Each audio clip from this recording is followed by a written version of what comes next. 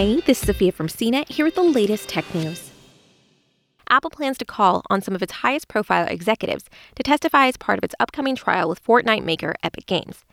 Apple said it plans to call its CEO, Tim Cook, software head Craig Federighi, and Apple fellow Phil Schiller, as well as employees who help combat fraud, manage payment processing, and those who build developer tools for iPhone apps. Apple said it plans for all of its witnesses to appear in person. Epic Games didn't immediately respond to requests for comment. The gaming giant plans to call its CEO, Tim Sweeney, as well as other executives to discuss the company's business model, financial performance, and the Epic Games Store. The company also plans to call Apple's former head of iOS software, Scott Forstall, to discuss the differences between mobile devices and PCs and the history of App Store policies and practices.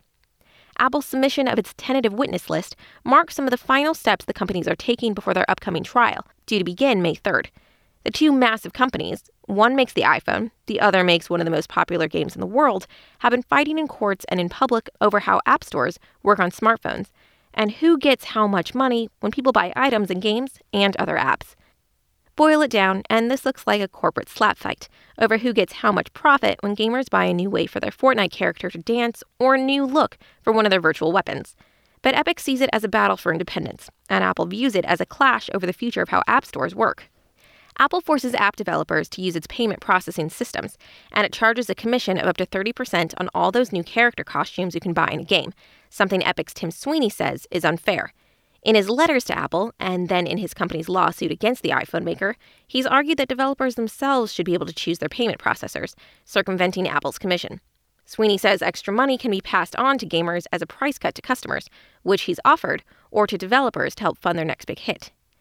The battle boiled over in August last year, when Epic chose to turn on hidden code in its Fortnite mobile game on the iPhone and on devices powered by Google's Android, allowing people to choose which payment processor they used, and thus get a discount if they chose Epic's.